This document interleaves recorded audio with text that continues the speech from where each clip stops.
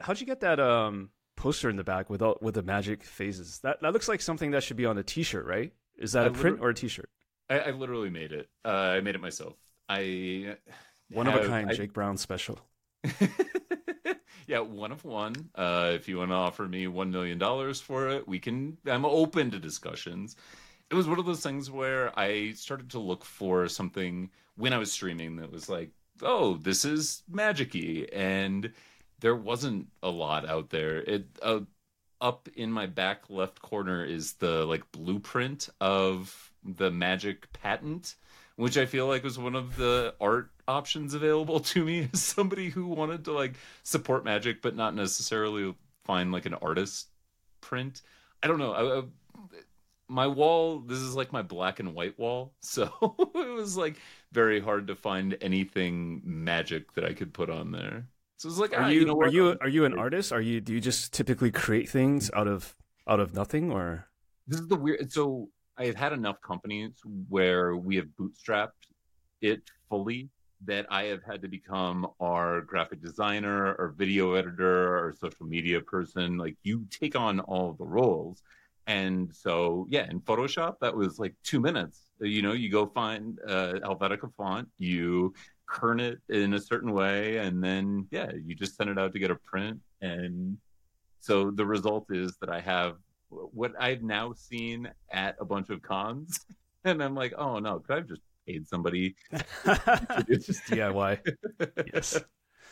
Is there some particular reason for the black and white aesthetic? I think that one thing I wanted to do is make any color in the room that I had pop. And so black and white's a really great way to give any kind of color I want to throw on there a big impact. And I had a few black and white prints that I really liked. I think this most difficult back here is a print that I've had since, God, like our first flop house when I came here to join a band. And it was something that we found at like a Goodwill. And I'm like, all right, I'm going to keep that. I found these like random smoke things. And I'm like, okay, going to keep that. And it just kind of became like, I love movies. So you'll see this is the Bible with the hammer hole cut out of it from Shawshank. And then this is one of my favorite lines from Eternal Sunshine of the Spotless Mind. I wanted to find ways that I could put up some of my favorite movies without having the movie poster. And so Etsy has this entire underground of like alt art or like different posters that you can get for pop culture things. And it just became an obsession during the pandemic. Eternal Sunshine is such a great movie. I think I watch it once a year. Maybe it's gone a little less frequent, but there's just something brilliant about that movie. It's just I don't know. They don't really make movies like that now. I just Agreed. Like I think it's Jim Carrey tour de force. The only thing that there are the lines where she talks about Alexander Pope. Like there's a lot of Alexander Pope talk for some reason. I'm like, okay, it's fine. I like take it or leave it. But it was, I think, just such a revolutionary and like what a cool Kate Winslet vehicle. Like what? Like how are we getting all of this? I asked my wife to watch it on Valentine's Day. She was like, I don't think that this is the right tone. It's not a romantic. It's not that sort of lighthearted romantic romp. But I feel like it has like the ultimate romantic message, right? Is that we, sometimes don't show up for our partners in the way that we, want, or that we are all completely fallible. But at the end, we have this like undeniable love for each other. And yeah, it's the thing that keeps me coming back. Yes. It's just, it gets me every time. Like towards the end when he wants to undo the memory erasure. I guess that's kind of like don't a magic thing. Cry. James, I know. It's not a movie podcast, but it's just me and Ma talk. Yeah. So, who is Jake Browne? Good God, I don't know. Like I increasingly feel like the answer to that question is like like a Kirkland brand Forrest Gump, like your discount. Like I've been fortunate enough to live a pretty varied and wild life, and so like a lot of that I feel like just like boils down to privilege, right? Like I'm a tall white guy who's not like disfigured, so I'm gonna do pretty well. But I also like You have four working arms and two working legs. yeah, exactly. Did I just say four arms, two working arms, and yeah, you're Well, no, functional. Okay, listen, this is the thing: is I keep the other two arms out of frame at all times. right. It's disturbing for people; they're not expecting it. No, I'm somebody who has tried just about everything. Right? I I truly believe, like Seth Godin talks about this idea of what would you do if you knew you would fail, not what would you do if you knew you'd succeed, but fail. And that there are a lot of people that leave a lot of, like in magic terms, equity on the board because they're not willing to fail. They don't believe in the concept of failure. And that a lot of times failure is where we can mine the best ideas because everybody has seen this as a failure. And so you have an opportunity to explore what could succeed there, or that you just get the lessons of the attempt, and then that will take you down a completely different path that will be very, very fruitful for you. We're too risk adverse as people. How does one become less risk averse, or to think about failure as maybe not something that is crushing? Ooh, okay, so realize that you will fail all the time, and that it, that failure is how we learn. That failure is like that we don't really like take internalize things that we immediately do great at. Like immediately doing great at something is fine, but then the moment that you hit adversity and you then stop, it's there's no value in that, right?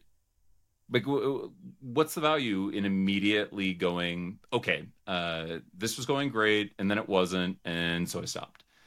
It's that the if you're afraid to fail, that that is usually like one of two things. It is your parents.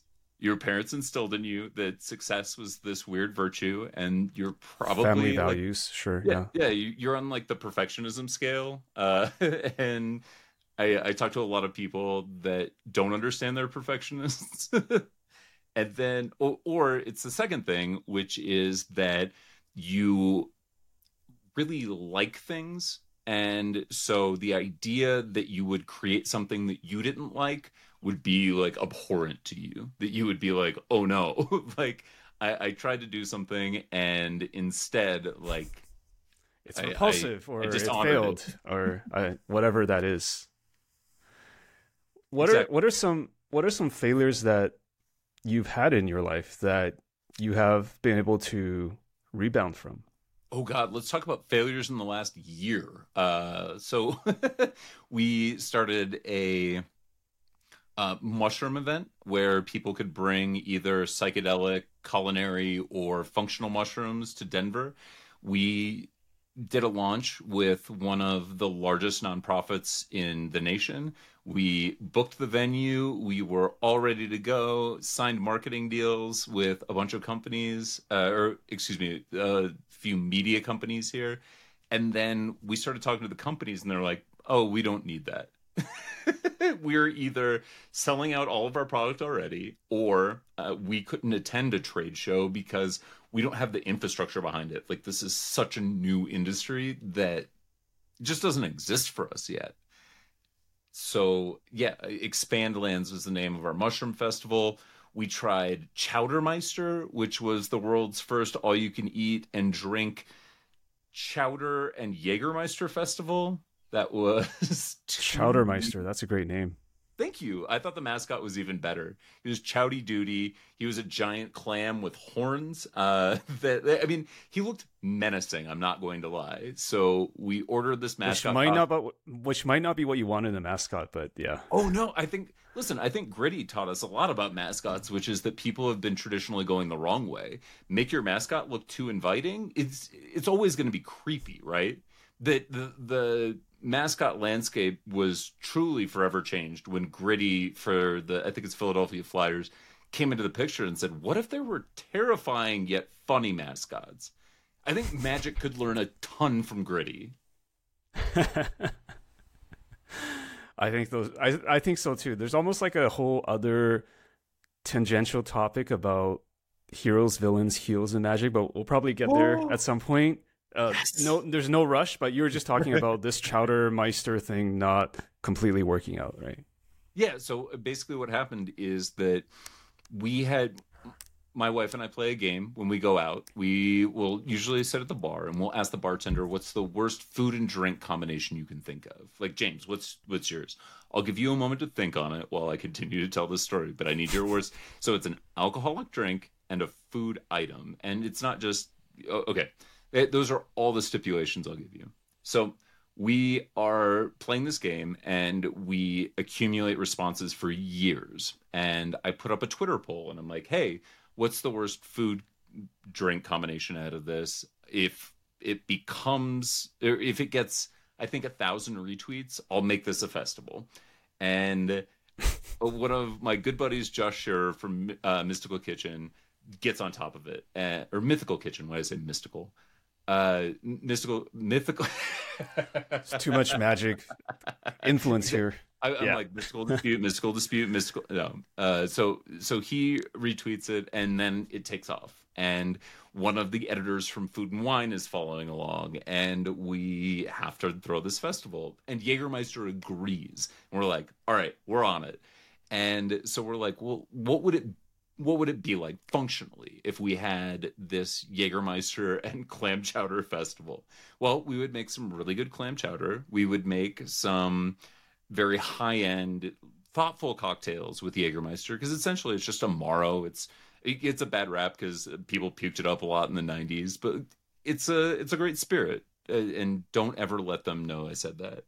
And so we go all the way, and we're getting national press. We probably get 3.4 million to 3.8 million page views in the first day. And then Jägermeister is like, people are saying this is gross. We don't like that. I'm like, wait. That was the fundamental tenet of this, is that this is a bad idea. Mm-hmm. We are going to change hearts and minds because of that. In the same way that, like, orange juice and toothpaste are a terrible combination, but inherently we want to continue brushing our teeth and drinking orange juice. They just shouldn't be done at the same time. Right. You were trying to lean into the zany, the unique, the earth-shattering, the one-of-a-kind, and it just... Like, something... I think that this city has become... Listen, we have a ton of developers that have come here. The city has changed a ton. And so we're like, well, what would Weird Denver do? And I think it's such a cop-out when people are like, oh, keep Denver weird, keep Portland weird. But we do have this huge arts community that we're tied into here. And so we were trying to find something that would speak to that would be interesting for people. That's such a... What's your food and drink combination? You can't get out of this. You have to tell me. Food and drink combination. I don't know, like braised beef pork on rice and a Long Island or something. Just like... Oh. I don't know, just because Long Island just gets my alcohol tolerance is not great. So I'm just trying to, this is kind of a cop-out answer, because I just basically list a drink that typically doesn't do well for me, and I just add anything to that, and it doesn't end well because of one item. But no, that's fair, though. It's a deeply personal question, and so I appreciate you answering it as such. And, these two examples you listed, they're not even...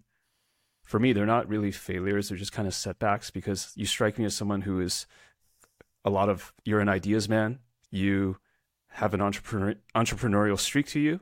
So in this case, it's really just like, Jägermeister walking away is kind of like your next podcast guest figuring out that you had Andrew Tate on, so they don't want to be on the same show anymore. And it's just like, it's just the market feedback. And it's just, it's just sort of like, maybe there's a misstep in validating the online demand versus people who would actually show up, or like brands get scared. But that's not, what can you do, right? I mean, I don't know if there's any way if you could run it back to really avoid these things because you're trying to push it in a unique angle, and so sometimes you're going to get unintended results.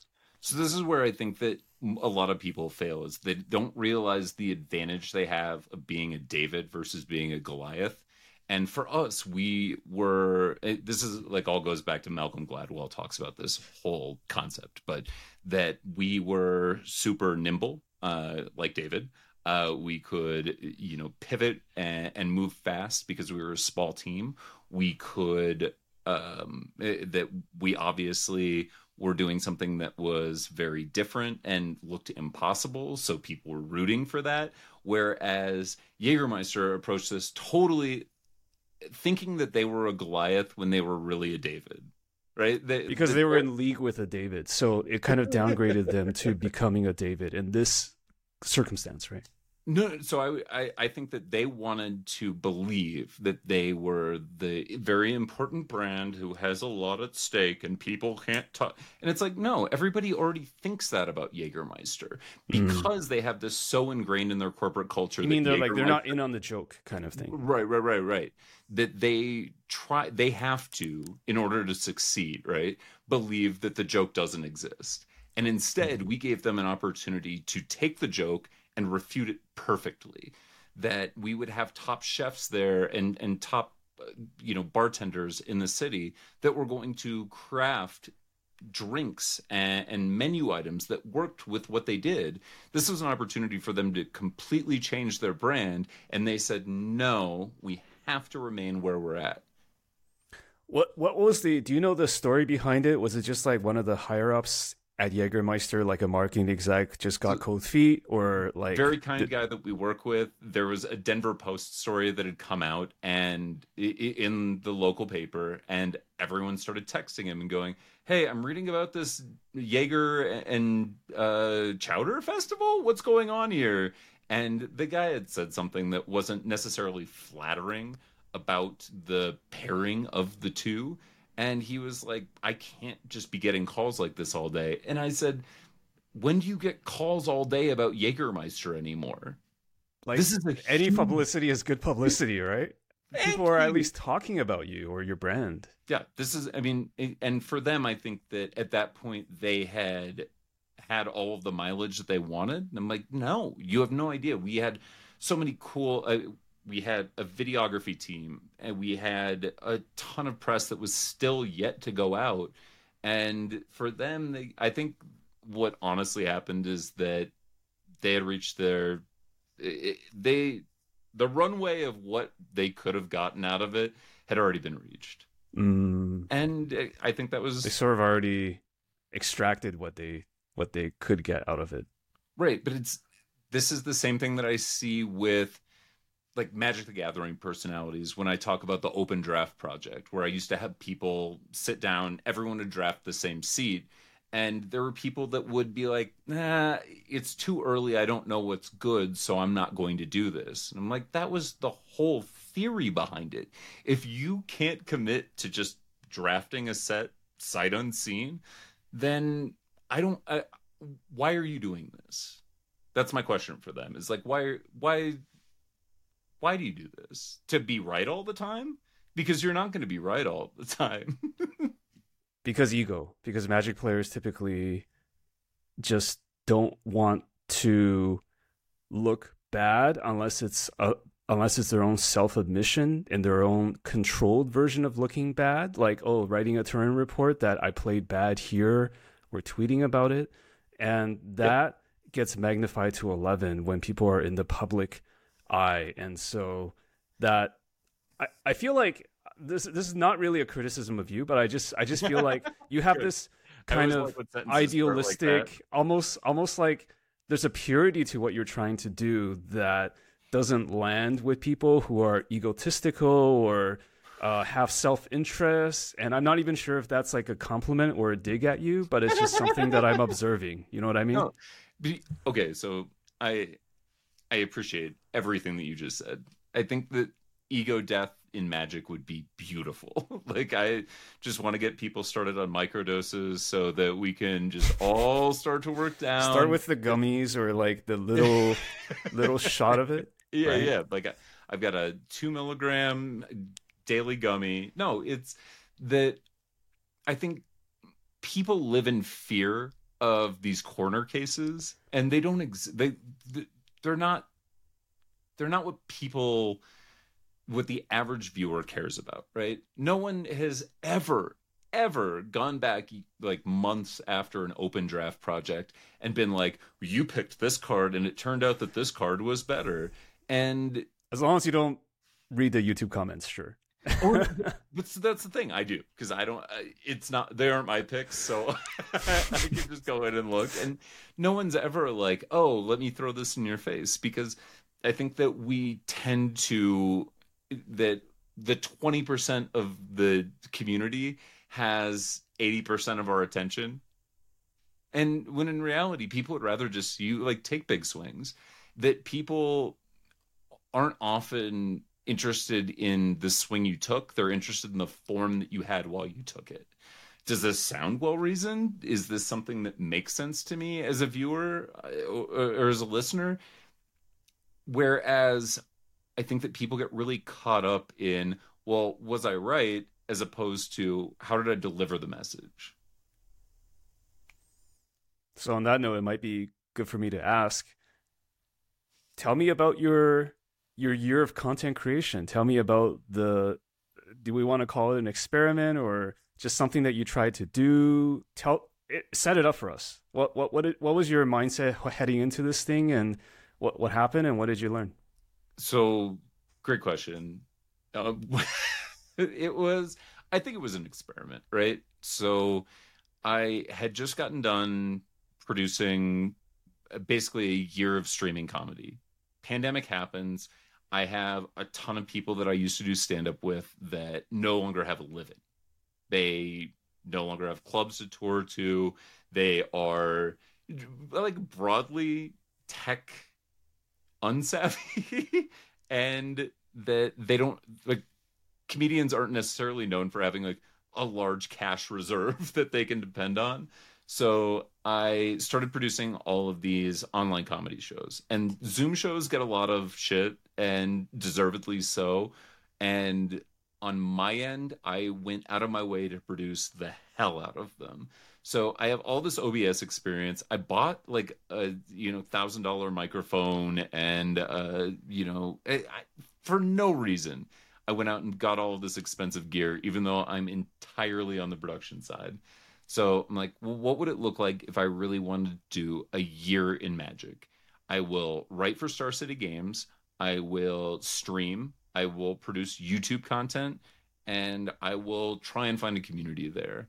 And by the end of it, I I still don't know the answer to this, and I will never know the answer to it. Like it's such an oblique thing to try and like elucidate, but I just never found a community. And it was really weird because I am a person who has kind of gone from thing to thing to thing, finding community, building community, and it just like for whatever reason didn't pan out. And I still like it haunts me because I'm like, what did I do wrong?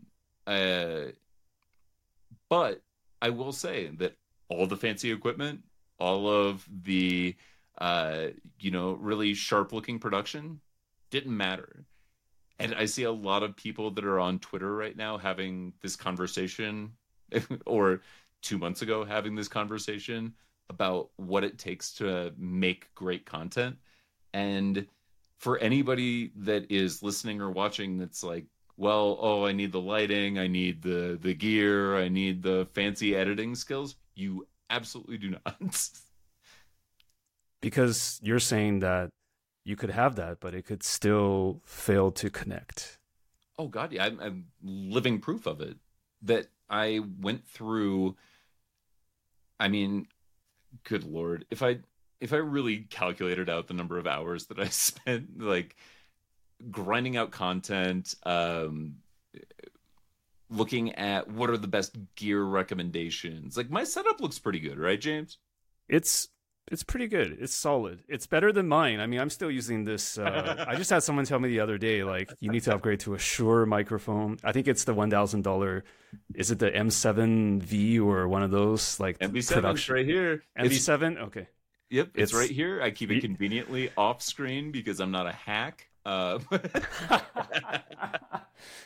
Come on, man. If you spend you got a grand, you gotta show it off, right? You gotta show the pop filter. You gotta have the mechanical arm that's just like pristinely placed in a like just on the edge of the camera. Well, and that's the thing. I didn't skimp on anything. Like it's a $150 arm at the time. It was like all of these little things. Man, that's a high margin accessory right there. Yeah. It was frankly bonkers. And so when I look at all of what like there was, I would have had to have done so well for it to even get close to breaking even, right? I made a serious, and it was the increasingly poor decisions of Jake Browne. When I'm building out the studio, I've got all of my monitors here. Like you go so hard and you think that it will make a difference, but it's really, I don't know. It's the personal connections with people. It's trying to figure out like what people like in this community, which I think is like, I don't know. I think it's puns.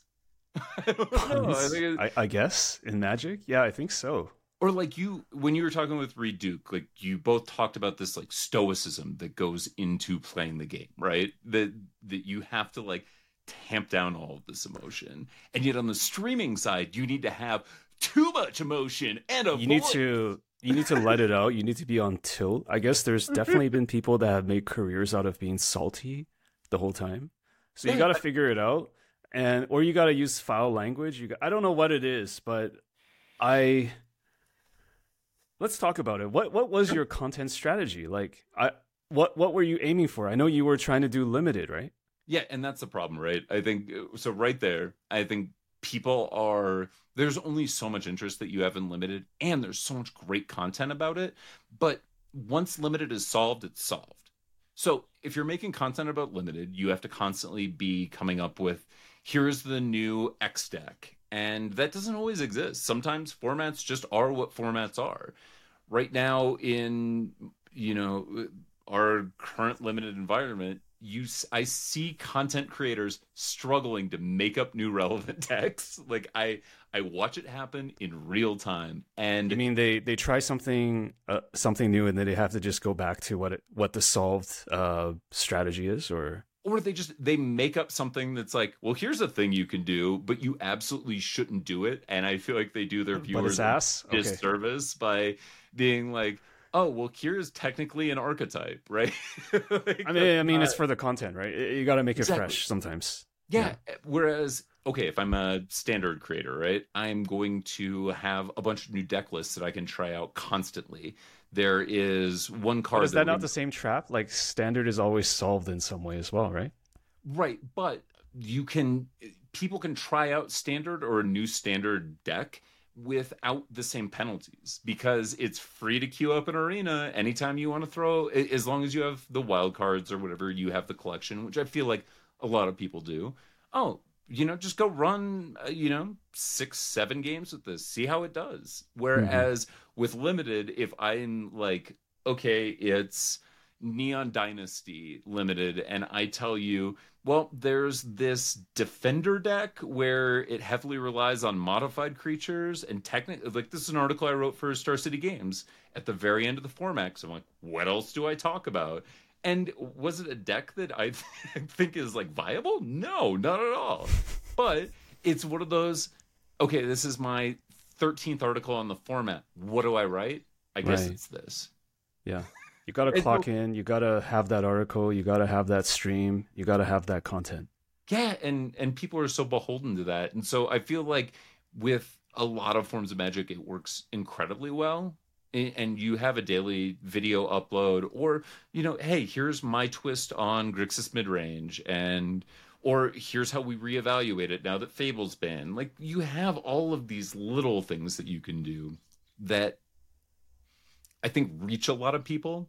Whereas I Limited was just the wrong pony.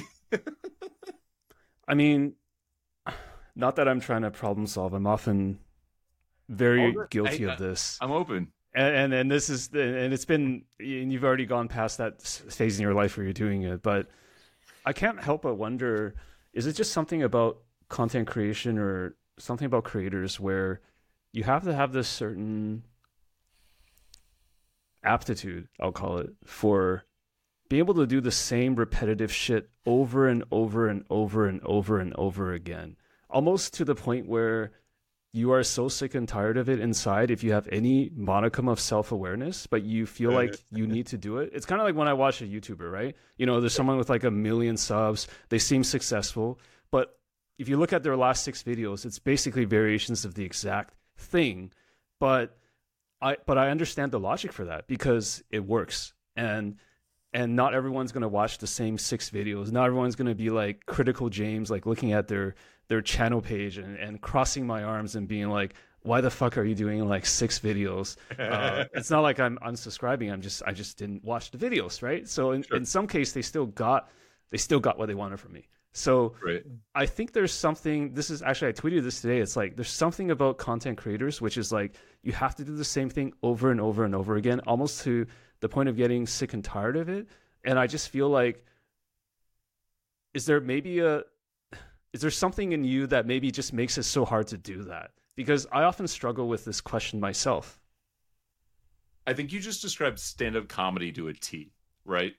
Yeah, it looks fresh when you watch like their one stand-up, right? But they worked on it like a gazillion times, right? Yeah, it's that. It's the meme with like the guy with like all the like perfectly spinning plates on the stage, and it looks amazing, and then backstage you see all of the plates that were broken along the way. And for me, stand-up was infuriating that you quietly say the same thing every night and you come up with a slight variation on it, and that by the end what is presented to the audience is very clear, it is honed in, it's refined like 1 million times, right. But the fact that the problem isn't having to do it a bunch of times, that you fundamentally have to present it as if it was a brand new thought every time you get on stage. Right. You can't just show up and There's go, that self-delusion you have to project. yes, you cannot. The moment that everybody knows that you're up there doing something that you've memorized, you lose them. They can't feel like it's a rehash. Like that energy is going to be felt, right? Absolutely. 1000%. But even the way that like you talk about it, right? The tone of your voice, the register that you use, like it's the reason that a lot of people think that they would be good actors, and the moment they're on camera, they're dog shit. Like, right? Because now you have to do 20 takes. Now Right, you have right, to do this like 100 times. The director's going to say, "Do it again, do it again, do it again." And Are your you going to be voice as excited the weird. 25th time? I don't know. Yeah, your voice is weird. Like your face is doing something that it's never done before, and you don't know why. It's kind of a weird, impossible task that we ask people to do, and that some people really thrive in that, and I thrive in change. So, James, I appreciate that you just diagnosed me. I am not a professional. I don't play one on the internet, but I'm getting some vibes. I'll just put it that way. Fair. And so are you still active as a stand-up comedian, or did you have to get away from that for those reasons? Oh no, so I stopped doing stand-up actively probably in 2014. So I got a job as the cannabis critic for the Denver Post, and my life kind of changed overnight. And the problem with doing stand-up comedy is that a lot of times you're out until, midnight, 1 a.m., 2 a.m., just chasing down open mic spots and working on your 5 minutes. And at some point, it just became unsustainable for me because I had obligations. I had obligations to like our regular business. I now had to do all this writing. And you look at what the trajectory is for stand-up, and it's the success, right? The you've made it is that you are going to be traveling 50 weeks out of the year, probably. You're doing shows all year round. Yeah. And you're constantly away from your family. You are doing something that probably it gives you the biggest, the single biggest rush that you will ever have of your life. Yeah. When you crush on stage, there's nothing that feels like that. Just euphoria, right? Yep. There's nothing like it. I mean, other than I think the way you described it or the way I understand it, even though I'm not a stand-up or a musician, it's kind of like being in a band, right? It's kind of like playing venues and getting that live audience reaction when you know you hit it out of the park, right? Except that you go back to your hotel alone. You don't have a Except band. then you're terribly lonely in your hotel room, and then and it's and then you have to try to do it again the next day from zero or whatever it is. Yeah, and you do that. You do, a Thursday night, probably sometimes 2 shows on Thursday, 2 shows on Friday, definitely 2 shows on Saturday. And then what? You spend your Sunday traveling. You kind of like ate like shit because you've been on the road. You are. It's not the healthiest lifestyle, no. No, absolutely not. And it's incredibly lonely. So I think you see like a lot of comics will bring what they call a feature act, the person that does maybe 15 to 20 minutes before them, just so that they have somebody else share in that experience. But if your feature is like a younger dude who's out, then immediately like hitting on waitresses or like meeting people after the show, going out hard, like it, you're still stuck in that same pit where I had to do the calculus for myself, right? And go, even if I got everything that I wanted, would it be what I wanted? Yeah. Like fundamentally, like if I ask you a question, like, do you feel like Forrest Gump was a success? Not the film. Like the film obviously. Forrest Gump, the character, you mean? Yeah. Like was he a successful person?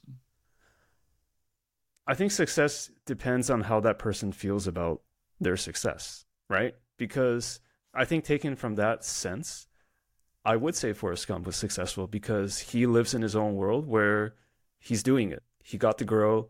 He made peace with a whole bunch of things. He broke some records. He played table tennis. Like he lived a life. So I feel like, the bench scene that I guess started and ended the movie, that sure. Like that is the Forrest Gump arc. So I feel like that is a success because it's not how I judge him, but it's about how if he felt like he lived to quote like the cliche goes, if he felt like he lived a fulfilled life. So I feel like the answer is yes. Do you feel like in the way that his character was presented, success is even something that we should be talking about? That's an interesting fourth wall question. Yeah. Right. Because I don't think that we're supposed to look at anything about his life in terms of success or not. I think that his life exists as something that everyone else's life can play off of. That Forrest Gump is how we learn so much about every other character in that movie. But Forrest Gump, we kind of know who Forrest Gump is, right? Right. There's something Dickens-like with Forrest Gump where he's the protagonist, but he's just a vessel for what happens around him. He's the wandering like stranger. Vietnam He's the Jesus of the story, right? Sure. He comes into people's lives, he changes them, and then he must leave. That is true. He is the Messiah in some ways. Totally. And so when we look at it that way, we go, wow, like, is there value in being a Forrest Gump?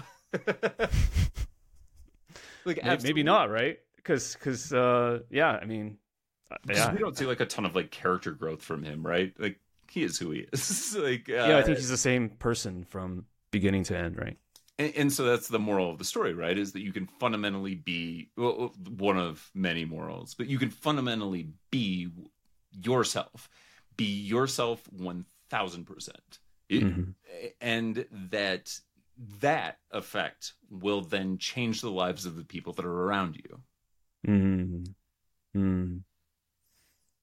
So I'm trying to figure out how this relates to your stand-up thing, or it's just like... So like, I think that while like stand-up was a part of my life, it was just like something that I passed through. I was a writer, and I wanted to see if what I was writing was any good. And there's nothing better than stand up to tell you if what you're doing is any good, because it is immediate. Like you can't run from that feedback. What is something I've never done stand up. I'm a big fan of stand up, like as in watching it. But Who do you like to watch? This I is like an to watch all the intensely guys on personal. Kill Tony. That's I was in quarantine last year, and William Montgomery. yeah, William Montgomery, what's his the Big Red Machine. Big He's Red Machine. hilarious. I just watch whoever I find on Netflix, whoever I just actually learned Kill Tony existed last year when I was in quarantine. I was just binging YouTube, and I think I watched 10 or 15 or 20 episodes Okay. in a week. And I think it got to be a little bit too much. And now I don't actually, I'm kind of weird like that. Like I'll just go super hardcore into something and then I just stop it Yeah. for a while. And now I might watch it like once a month. I find the show and the people on that show extremely hilarious. So basically what I watch is just whatever comes up in my Netflix and Kill Tony. And that's pretty much it. Like I grew up as a kid that watched comics, but only when they appeared on talk shows. Like, Yeah, because just when they had their, Mark had their Maron 5 or like, minutes. I was a big fan of Conan. I was a big fan of all that stuff when we used to still watch TV, that in our generation. And I love that stuff, but I never like sought out. I think I went to the comic store once when I was in LA. I might have like done a little bit of like just watching, but it's not like, it's sort of always been around me, but not really like a big part of my life, if that makes sense. That's the story of comedy, right? Is that it exists kind of ancillary to everything, and now you watch a clip and you're like, haha, that was funny, and then you move on. Exactly. Just kind of like how, for example, for podcasts, I think Mark Maron's WTF was really the first podcast I listened to regularly. Same. Because it was such a thing back then. I don't listen to it anymore. I feel like in some ways I've kind of moved on from it. But because we watched Mark grow up kind of right before us, right? Exactly. We watched him process all this trauma, and like now I'm like, well, I think, sure, I love the interviews with a lot of comedians that I like. It's fine, but it was so much a journey of watching Mark fix himself, and then he becomes this multi-million-dollar podcaster, and those struggles become a lot. What struggles, right? Different. Yeah. Right. He still has, everyone still has challenges. It's all relative. But I think the moment when he interviewed Obama in his garage or whatever it was, I was like, wow, okay, dude, you've hit the Come big a long time. way, baby. Yeah. When you have the Secret Service outside your garage door posted on the rooftop in case something happens, or so he says. Yeah, I don't. It's so interesting. I just kind of, to elaborate a little bit more on your question to me, is like, I grew up sort of watching comedy and comedy adjacent things without actually realizing the background behind it. For example, Curb, Seinfeld. I didn't know Seinfeld was actually a stand-up. Other than the bit at the beginning of every episode, right, where he, and I would watch like Rogan when he was on news radio. It's like, who is this guy? Like, I didn't know any of this. I just watched primetime TV, and these guys happen to be on there, or like Chappelle, or it's only much later on, I guess, with the internet, that I started to actually get a sense for like all the stuff that was happening behind the scenes, and I think it's just like the internet allows you to become a huge comedy nerd, because you can it's kind of like back in the 90s. Like I had to the analogy I can make is I had to find the music videos that were playing for bands to figure out what they look like, because and they had to be on rotation on MTV or whatever equivalent it was in Canada, like Much Music, so that I could listen to the song. Music? And now it was definitely not like Spotify or YouTube. Now I can find any artist, any song, if I could just cue it up. Like it was just there's just such, this, right? It's obvious. There's just so much more unknown in the 90s, and that's just so amazing. So. I remember begging my mom. This was the only thing that I ever wanted, was a tape player that could record the radio, so that I could hit record and make my own like DJ sets, essentially, where Yeah. I had a little tiny microphone and I would do the intro and then I would hit record when the song came on the radio. And I gave her all the math. I'm like, this is going to be so much cheaper than all of these cassette singles that I want to buy if we took the budget for all of the cassettes that I wanted to buy. And she's like, where are you getting all of this money for cassettes? Like, theoretically, sure, this makes a ton of sense, but no.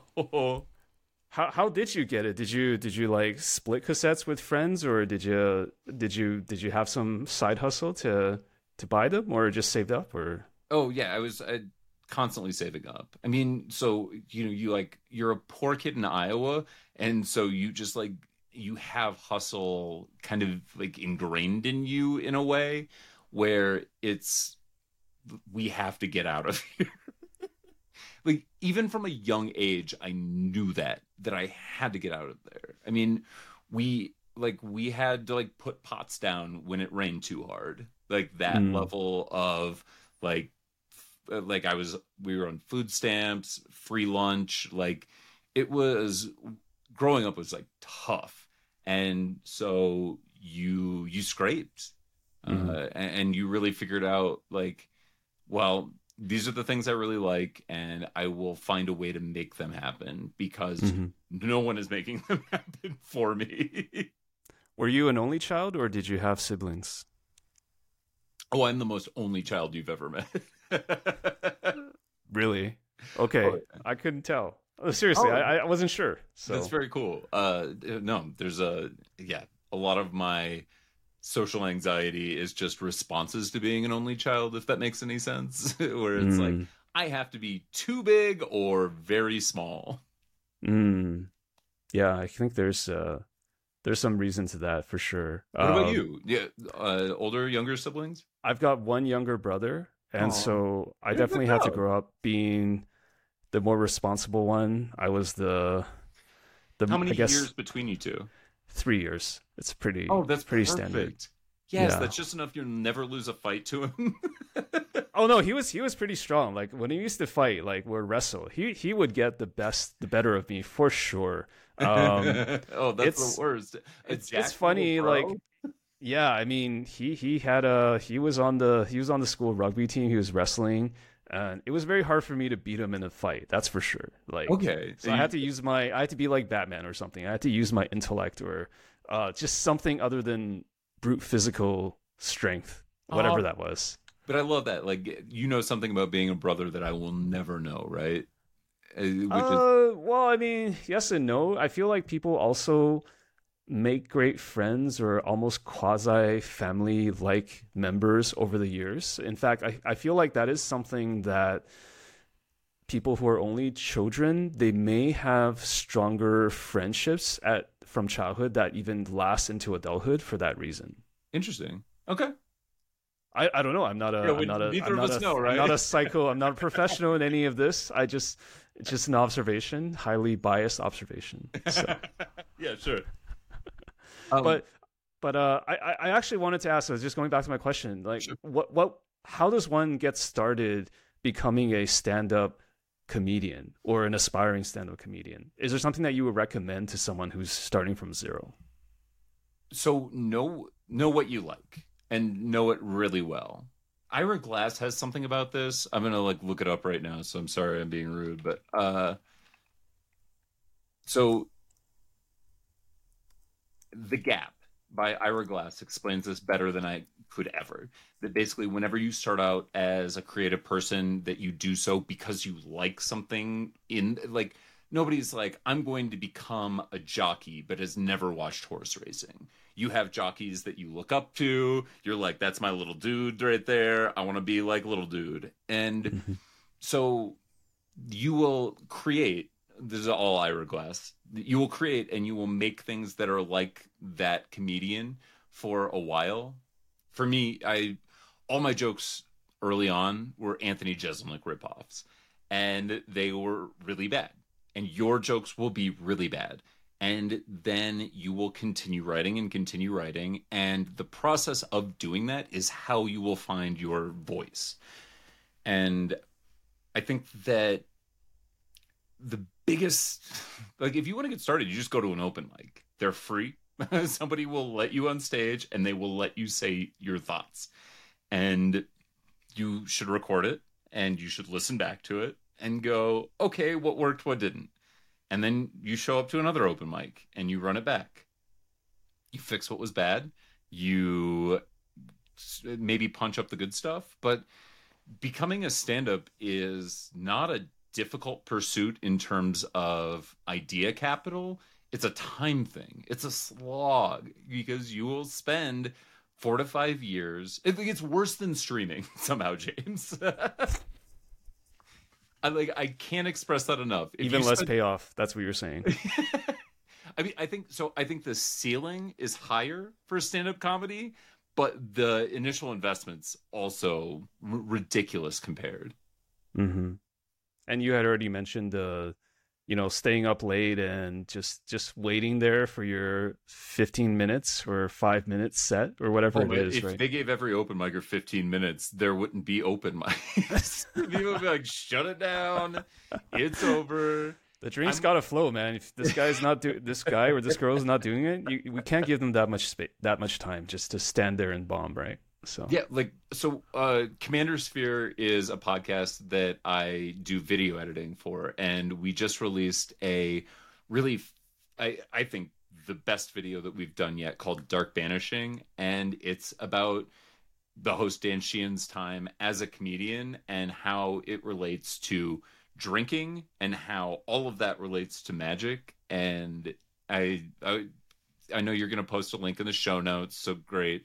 But I think that's the other trap with it too, is that you're out late night with a bunch of like debaucherous people that, you're drinking, you're smoking weed, you're doing whatever.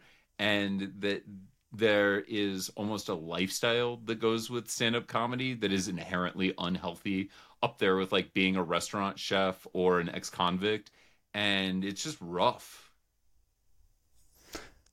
Do you think that you may have stopped it because you were not degenerate enough? Because I feel like for people that are really willing to dedicate that time into it, they have to feel so compelled to do it. So maybe that's short. Maybe degenerate is just shorthand for that. But they have to feel so. It's almost like they don't do it, they're gonna die. Like, I don't know. Maybe it never got to that stage for you. Yeah, I think I've always had some outlet for my creativity. Yeah, right? Yeah, that's what I'm saying. Some people don't have that outlet, and they feel like that's the only outlet, maybe. But it's like, I feel like people are too limiting to themselves. Again, it comes back to what would you do if you knew you would fail? That so many people just go, I'm not this, so I'm this. I'm not this, so I'm that. And I've never found any value in limiting myself. But again, that comes back to like privilege. I can try a lot of things. I've been incredibly fortunate. Like I, fail upwards a lot. Mm-hmm. There's nothing been like, if you fail this one time, it's over, right? I guess there hasn't been that for you. But how do you define? This is very tangential now, but how do you define privilege? Because you just told me that you grew up in Iowa, where it was sometimes difficult to for you or your family to make ends meet. So I mean that's not that. It's not all sunshine and roses there, right? Right, but I don't think that like socioeconomic status impacts privilege as much as like, again, like I'm a tall white guy in America who is cisgender. Like everything is tilted towards me. And that now I see a lot of people that are very scared about how tough it's going to be, that, people of color, people from marginalized communities are getting opportunities. And it's like, you have had it so good for so long. And now what, you're earning 68 cents on the dollar? Like, there's a whole 2 cents you just lost out on. I think it's so ridiculous, the victim culture amongst, especially like the poor white male who is now discriminated against. It's like, give me a fucking break. I'm sorry, I don't like to swear a lot, but that is... No, you could say whatever you want. I mean, yeah, I just personally don't like to swear. Oh, okay, I see. You're just trying to make a point, and you wanted to use the profanity to accentuate it, and it's not usually you. I get it. Okay. I have to understand that I have it profoundly on easy mode. I play this game on an entirely different level than most people do. Mm-hmm. And that if I am not acknowledging that, then I am deluded.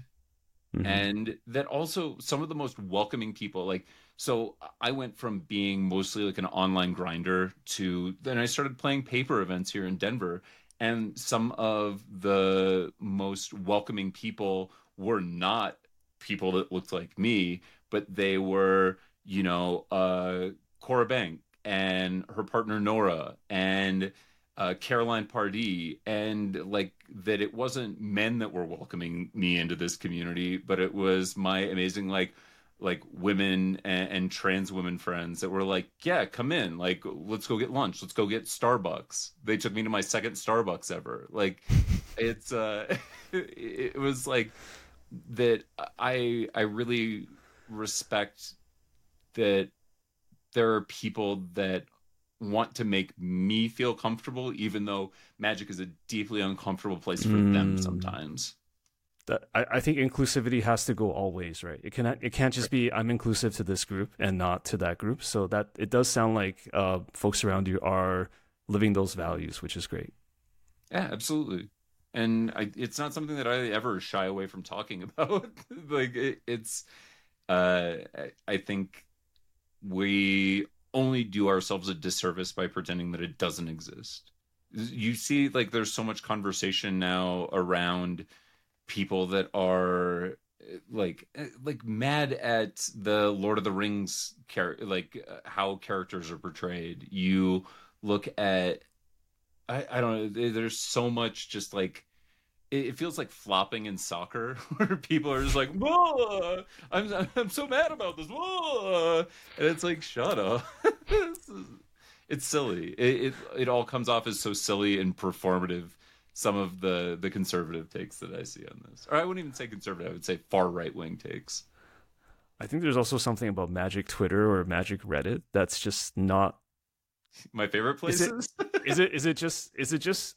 It's just not. I like to say it's not. They're not real. They're kind of like Fantasyland, where there's a minority that just amplifies each other, and it's kind of a circle jerkish thing, and it's. I'm not saying it's all bad or it's all good. I mean, it's just man, it's just the world we live in, right? It's just I don't know. It just amplifies the best and the worst, right?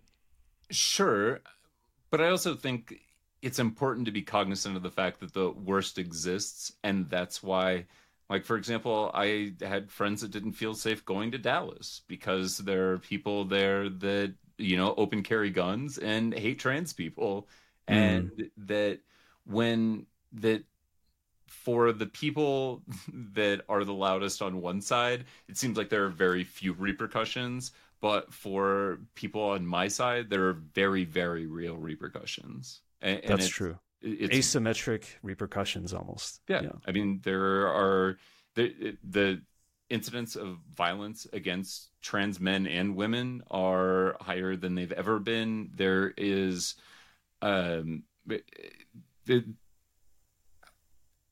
I I just hate that people that I really like don't feel safe playing the game that I love, mm. and uh, yeah, it's not ideal. I don't, and I feel like that when we say it's like Magic Twitter and Magic Reddit, that can It's feel almost too reductive. dismissive, right? It's Right, like, right, right, yeah, right. boys will be boys, or bad people will be bad people, right? Yeah, and it's like, no, these are issues that somebody deals with whenever they walk into an LGS that they don't know. Mm-hmm. Like when my wife wanted to learn how to play Magic, she wouldn't just walk into an LGS. Oh Uh, God, no, yeah. right. And so we look at like wherever there are these like untrusted spaces that it's it's tough at best, right? Mm-hmm. Because it's not what's going to necessarily be in there, it's that you don't know. Mm-hmm. Um so I don't know. I'm like I feel like there are a lot of people that like to your point, my issues with Magic Twitter are more people like white knighting things or Mm, like clearly doing things just because they want the likes and the the clout. retweets. Yeah, Yeah. it's clout as opposed to like living it. Like, Venmo a trans Magic player $50 right now. Do it. Yeah. Somebody, Or somebody they is show listening to it. the receipt. It's like, okay, Yeah, well, did you really have to show your receipt? Like, can you just can't you just do it? yeah. Can't you just do it quietly? Everything has there's no tree following the forest anymore. Like everyone has to see it, right? And this is just me. This is just James, old man yelling at clouds kind of stuff. But it's just something that's just my brand now. It's just like I'm just gonna complain in the process of talking to Jake. This is just be my personal like venting platform. Like all the questions are directed to. No, I'm just kidding. I'm Own not. it. Own it. There's no ulterior motive really. I just can't help but participate in like bouncing ideas off of what you're saying, and of course it's probably not what you're saying. It's just I just have opinions, so it's kind of weird that way. No, Yeah. but that's good. I think that I want more people to have opinions. I want more people to have takes. I want more people to be out there, and yeah, I'm sure that I'll hear it. What is something about the Magic community that you absolutely do not like, other than just just plain racism, bigotry? I guess you had mentioned one of them, which is white knighting. But are there other things about? It doesn't even have to be online. It can even be at like at a local level at your LGS or something. Like, what is something that you wish could be done differently? Who do you think the funniest person in Magic is? I'm gonna put you on the spot. This is a I tough think it's got to be one of the better known trolls, like a canister or an LSV, because I feel like trolling is a very underrated art. Like it skirts the line between cringe and actually mean spirited shit. And so I Sure. feel like it's got to be like an Alexander Hain or an LSV or a canister. That's my answer. That's probably my top three. Maybe Sperling. Like I like what he does because like it's very underrated what he does, and I feel like people don't get that because people just lack like subtle understanding of humor. But I feel like they're doing something very advanced. Those people have to be my top five, I think. That is LSV is a sneaky good answer. Like, I'm not gonna lie, wasn't even on my radar. Still underrated to this day, I think. Yeah, in that sense. I'm not gonna argue with you. Wow. All right, great answer. My answer is that I think that Magic as a community doesn't have a very good sense of humor, and that we tend to like either puns. So like, oh God, the Maid of Dishonor is like whoever started this, like, we'll just do the opposite of the thing at Wizards design team that names cards. I'm like, stop, it's hacked. No one likes this. It's over. I feel like there's either this like pandering punny thing that's going on where it just It's gone out of control, honestly. Yeah. thank you. It's not good and objectively is bad. uh or that okay, so on one hand we have like puns, and then on the other side we do have this like snark, or like that that jokes have to be at somebody's expense. Like, Mhm. I would say the funniest person in Magic is Rachel Weeks, hands down. When she plays games, it's effortlessly funny. That Rachel comes from a stand-up background, but Yep. knows She was in Denver before. I know that. Yeah. Yep, yeah. She is just so like whip smart about Yes. everything, and I so think Magic almost doesn't deserve her in a lot of ways. It's like if Einstein started teaching like 10th grade math class or something, you know? I don't disagree. I do not disagree. I'm a big Rachel Weeks fan, so yeah. Yeah, and so like Rachel and her boyfriend AD are two of my favorite people in the world. And they're like polar opposites because AD is like the driest sense of humor. I met him in LA. Yeah, he was actually a nice guy. Yeah, but they're very different. Yeah, I get that. Like how you said actually, 'cause I mean, he's not imaginary. He Yeah. exists. Yes, No. he actually is a guy. So, anyways, Yeah. I just were like that we like trying to like hit that middle mark of not puns, but not just like the just not just like zero sum mean spirited shit, right? right, like the stuff that is like the clickbaity title and thumbnail of Twitter, I guess. Where it's like, That's a fun one. That's a fun joke. Like, imagine if Twitter was a YouTube video thumbnail and title. What would it say? What would it look like? Anyways, sorry. that's what no, that's what it feels like so often is that people are just like, oh, well, what's the take? Like, Right. yeah, I don't know. But then again, like, so you brought up Sperling, right?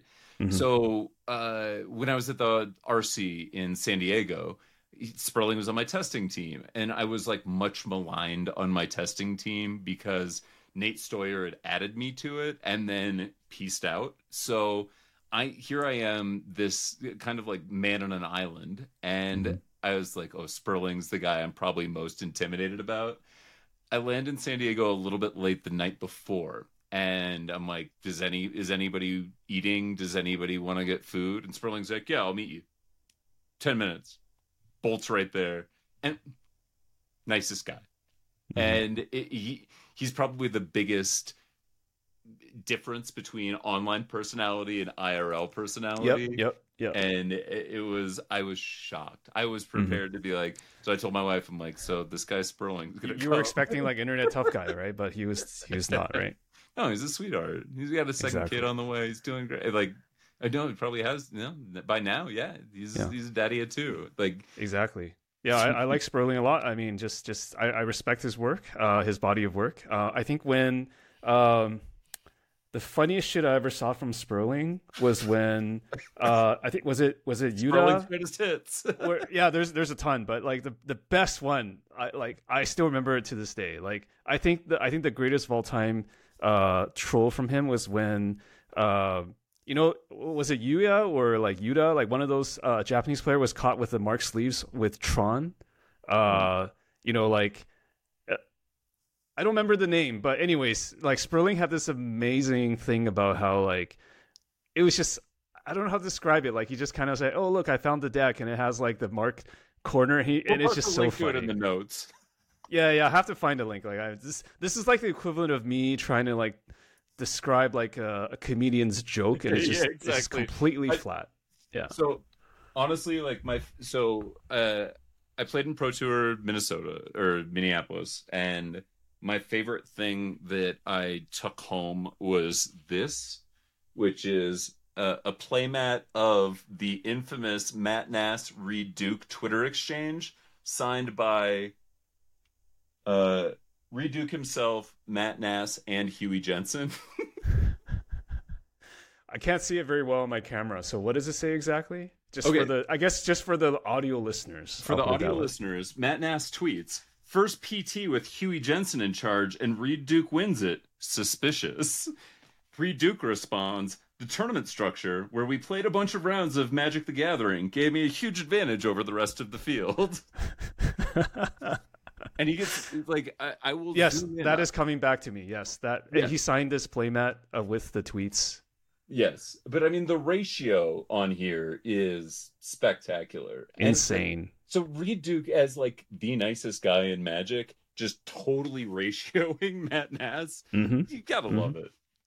Yeah. I mean that's the thing is like sometimes when that dry humor comes out, it's just from out of nowhere. It's just incredible because you don't expect it. So there's a guy locally who has a theory of humor. He's a professor, Dr. Peter McGraw, that it's called the benign violation theory, that something has to be benign enough that you aren't going to be like, oh my God, that's too far. But it has to violate that whatever level of benignness is expressed there. Exactly. It has to be like accessible enough and non-repulsive enough. And still it has to seep its way in to the masses, and then it has to like hit you in the funny bone after it does that. So it's really hard because it has to pass that first stage test, which is honestly a lot of comedy you just never, or jokes don't ever get past that. They just get shut out. because they're not benign enough. That's why, yeah, like You the got to think world. like 5 seconds about it and then find out, oh, it's actually funny, that kind of thing. Which is hard though if you're watching a stand-up set. If you do it live and then like people don't realize the punchline until later, like that's also has a very high chance of failure based on my observations just as a fan. So it's very hard. It Depends was on when so. you use it.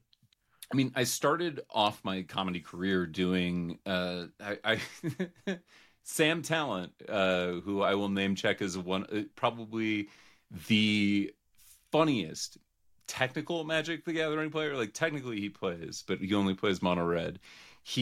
My very first night of comedy, he was like, "Well, you're also going to host," which was absolutely savage. Like you don't make somebody on their first night host the show and also do a set. Mm-hmm. And then our guest that night was TJ Miller from Deadpool. He was the headliner on that. And so I'm a huge fan of TJ at that point before he goes off the deep end. He hosts like this show where he is it's called Goreburger at the time, where he is a weird game show host. And so I stumble through my intro for TJ, like, and on Adult Swim, he is Goreburger, but he's also a man. Like, I just botched it. And Mm-hmm. the whole thing about this pizza place is that people are allowed to smoke weed inside of there. So everyone's high. And so they have the delayed reaction thing happen where they hear a joke and then the weed filters it through to their brain. And then 4 seconds later, they're like, that was funny. But not Delayed with laughter laughter. ensues.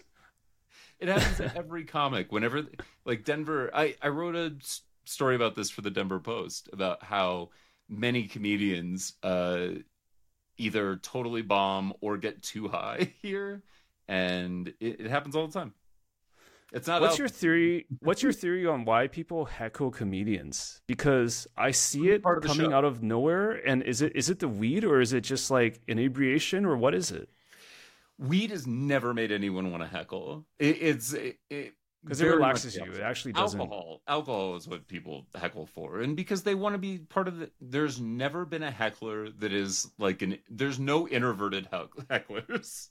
Nobody is like, well, I would prefer to just be here, but I feel like I need to include my thoughts. No, it's always people that are A, drunk, and B, like type A personalities that usually they think I'm helping the show.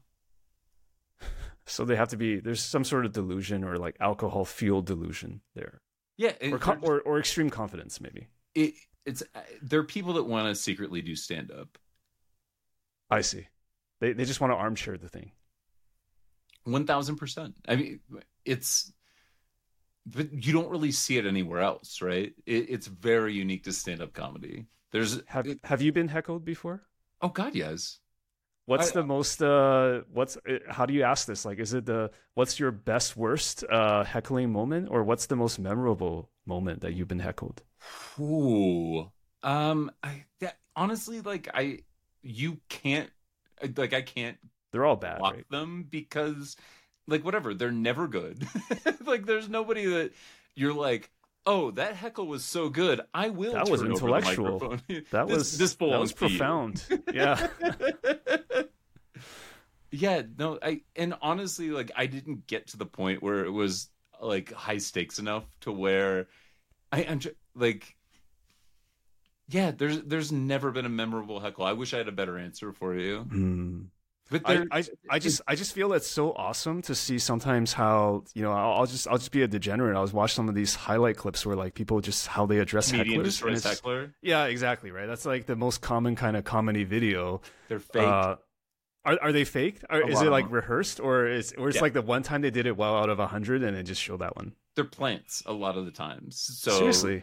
oh yeah, people. Oh God, this is now like the wrestling of comedy that I never knew about. Oh, of course. So there was a guy that figured out that you could get very famous off of it. He started an online comedy club around the same time that we did. And he does.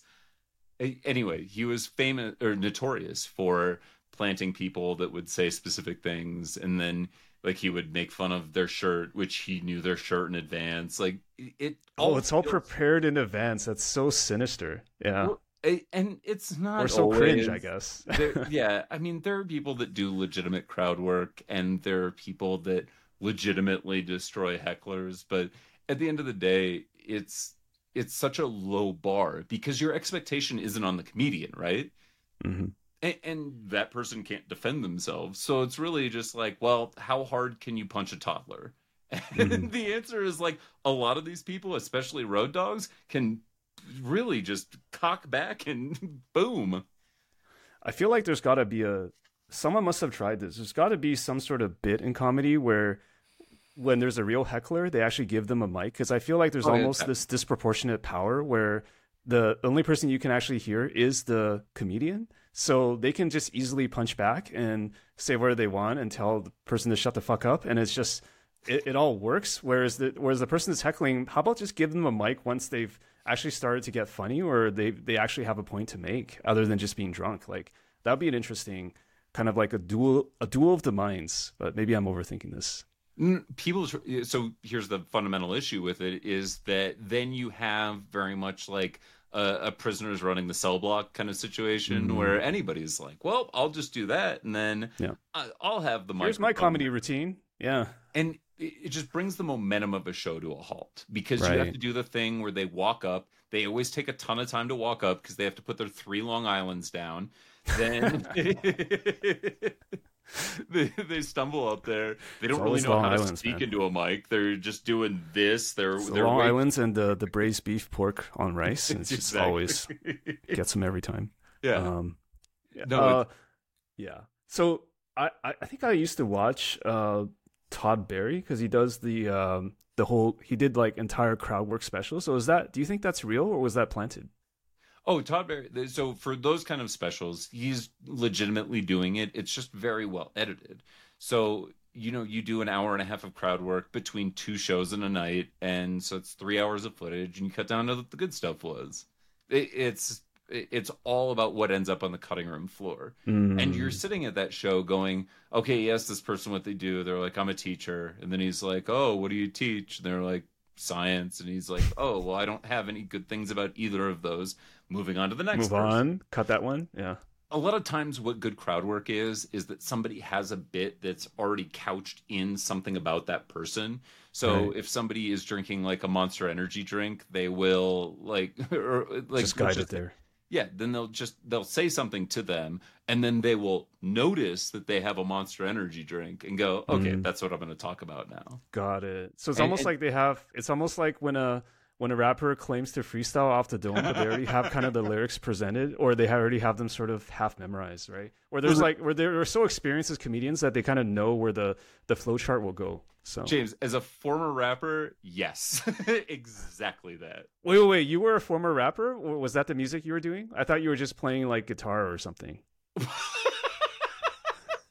You strike me as like a bass or guitar player. I'm totally wrong now. That's hilarious. No, I fronted a band that was trying to do like the roots style. Okay, with a Like white front man. All yeah, right. exactly. So Yeah. so you were Black Thought or White Thought. Okay. Please don't ever call Was that me your White stage Thought. name? Or were you White Thought?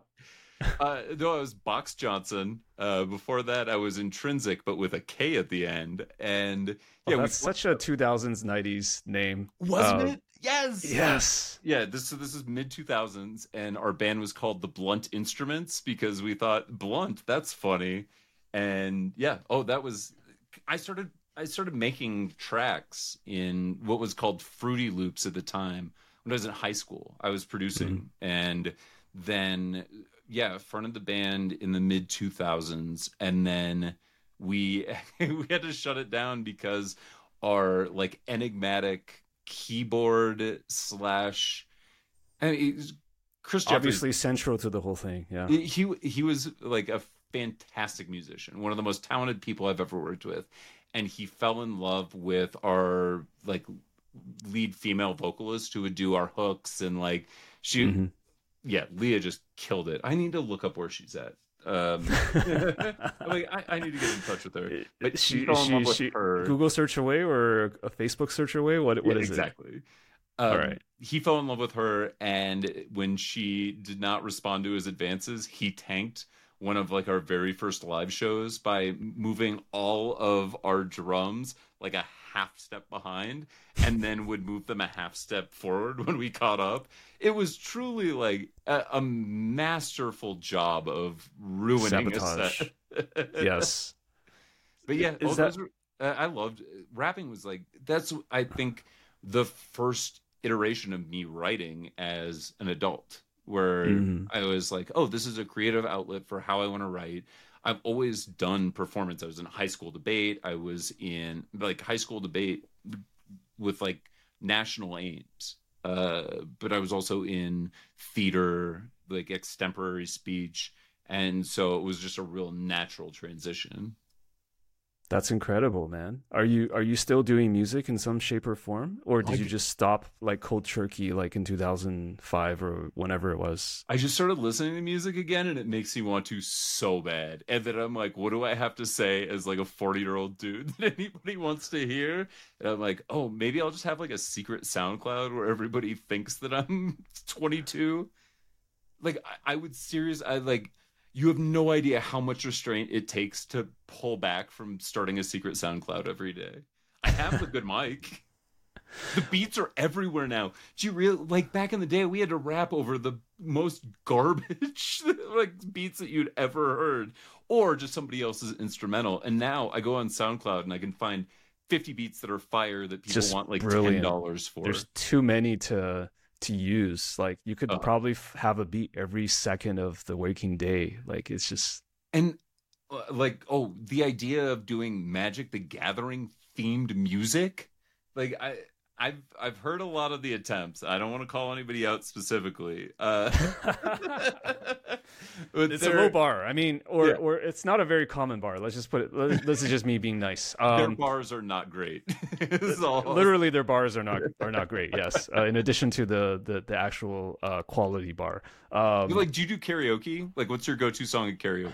Dude, man, you can't be Asian and not do karaoke. They're like, it's just. Listen, I'm not here to like. I mean, I run the gamut. Like I have my Ooh, Mandarin songs, but I also have okay. my Coldplay. I have my Ooh, you know, you, just what what like song here, from Coldplay? the Wait, wait, wait, wait, challenging thing wait. about doing karaoke in China is that you gotta pander to the masses. Like you gotta do the Eminem or like the Radiohead or the Coldplay. Everyone's heard of it. Like you can't just like break out something that's too esoteric, right? Sure. Like you couldn't even do like Kanye West most of the time, right? Interesting. Because like they may not have heard of this, right? So because karaoke is fundamentally, I believe, It's a communal it's experience, about right? performance and performing Yes. to other people, right? Yes. So you can't just be. It's like you can't do it in a vacuum, man. So you gotta bring the hits. You gotta do the Coldplay, the U2, like the What's Beatles. your go-to Coldplay song?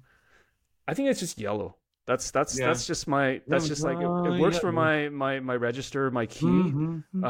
You know, you know, Creep, Radiohead. That's also like a go. Wait, you can do Creep? Oh, James. Okay, so James cut out right now, but I cannot express how excited I would be to hear James's version of Creep by Radiohead. Oh my god.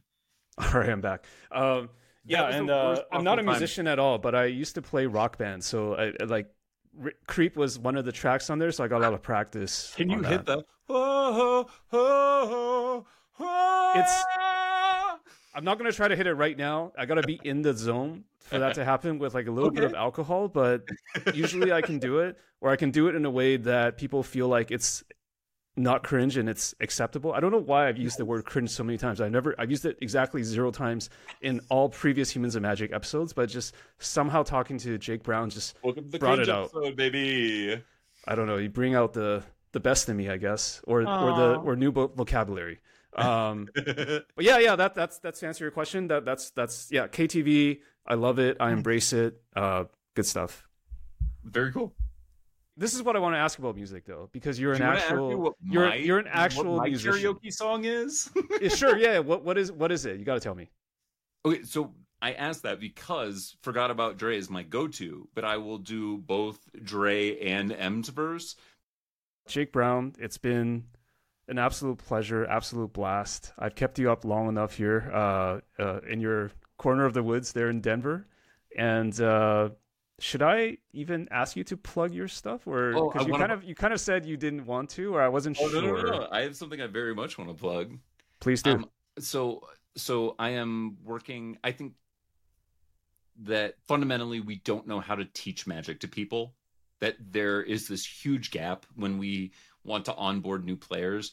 This year I played in two RCs and on the Pro Tour. And if I had been asked how to teach my wife how to play Magic, I would have had no clue a year ago. She actually learned as my Christmas present. She was like, "I'm going to give you an early Christmas present." And I was like, "Ooh, what is it?" And she hands me this box and I open it and it's Krenko. And I'm like, "Wait, why did you build me a CEDH deck? I have no idea what to do with this." And she goes, "Oh, it's not for you. It's for me. I learned how to play Magic for you." Mm. I was like, "Oh my God, this is the most like deeply touching thing that a partner has ever done." And she was like, "Yeah, one of our good friends is dating a guy that is in the Magic community. They got together quietly when I was out at tournaments or at events, and they learned how to play Magic behind my back." And I was like, "Oh, thank God somebody else taught you because I have no idea." I just it's such a dense game. It is so mechanically dense that I couldn't do it. And so I spent the next 6 months trying to figure out how would I teach somebody Magic? How would I onboard a new player? What would that look like? And so I have a new project that's coming out where you essentially get two decks that you can play with your partner that walks through every step, but with those specific cards referenced, with without introducing too many mechanics. There aren't a bunch of extra counters or tokens, all the things that I feel like are really tough with even the starter decks. And then basically it works like Magic Arena, where once you reach a level where you're comfortable with that, then there are five more cards that you shuffle in and take out five, and then you learn the next concepts. And I think it's going to be a really fascinating way to bring a lot of new people into this game. So if you want more updates about that, I am at Fake Jake Browne on every platform: Instagram, Twitter, Facebook, all that good stuff. Awesome. Is it going to be a video series or So a PDF or? So here's the nice thing is that so I'm still trying, like, I'm working out logistics on it, but it will be available not only in PDF and on video, but also in podcast. So if you are a visual learner, there will be a video that you watch along with. I'm like, "Hey, you should pause at this time." Pause. You go and find the cards that I'm talking about. We go on from there. If you just want to have it on your phone, then you can press play. If you want to have a video, or excuse me, just something that you could read through and reference clearly, it's available that way. It comes with a playmat that has all of your steps laid out, so you have phases of the game. It's all of the intuitive things that I wish was available in one package right now, that you really have to like piecemeal out. Okay, I can go to Etsy and I can like find the playmat, but like evergreen keyword abilities, well, where do those exist? I don't know. There might be like a couple Google images. Well, then I have to print it out of my home printer. It kind of looks janky. Like, okay, we need a D20. Okay, I need like a couple D6s. Like, all of this comes in one package that is ready for you. And I also am fully willing, money back guarantee on it. If you just for whatever reason don't like it, all good, keep it. Mm. Because at this point, like, my whole goal is not to make a ton of money off of this. It's to we have this really big problem in Magic where it's very hard to bring in new players, and I don't want to see this game die. I want to see young people embrace this in the same way that I embraced it when I was a kid. And that took me to, Junior Super Series Worlds, because I found this thing that I loved, that I could pour all of my heart into. And now you don't even have to get shoved into a locker because you like something nerdy. Like, kids can actually like enjoy Magic fully. And so if we can't figure out how to grow this game in a non-digital format, I'm I don't want to say like worried, but like it's unsettling to me that Mhm. paper magic doesn't have a very clear path forward for young people. So if we can't have Junior Super Series anymore, I want to be able to have some way where if you wanted to teach your kid, then this is a fun video that you can sit down, put on. I send you decks that are designed to teach as opposed to like, like handing somebody Cranko and being like, here's magic. Like, wait, what? Like it was an unhinged thing for my friend Ollie to do, but it worked.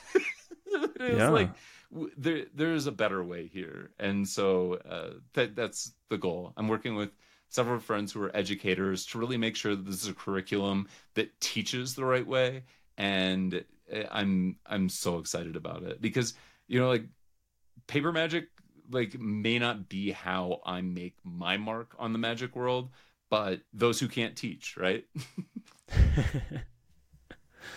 Excellent. I'm excited to hear more about it. I'm excited to see this product come out. It's gonna be cool. And by the way, your partner or wife seems like a really cool person. So Tiny that Dynamite, Sam that Taylor. I am an incredibly lucky guy. you are so excellent. Looking forward to everything that's coming out from your mind in the near future. Thank you so much, Jake, for your time. Thanks, James.